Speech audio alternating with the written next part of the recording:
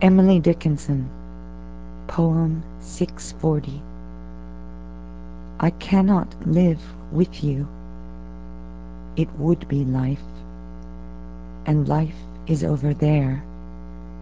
Behind the shelf the sexton keeps the key to, putting up our life, his porcelain, like a cup, discarded of the housewife, quaint or broke.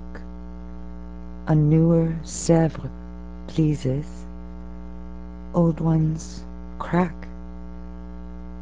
I could not die with you, for one must wait to shut the other's gaze down. You could not, and could I stand by and see you freeze without my right of frost, death's privilege?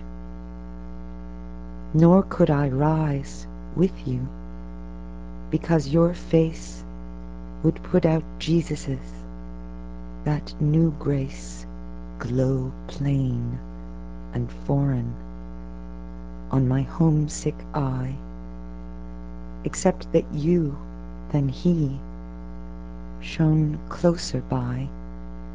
They'd judge us how, for you served heaven, you know, or sought to. I could not, because you saturated sight, and I had no more eyes for sordid excellence as paradise. And were you lost, I would be, though my name rang loudest on the heavenly fame. And were you saved, and I condemned to be where you were not, that self were hell to me. So we must meet apart, you there, I here, with just the door ajar that oceans are, and prayer, and that white sustenance to spare.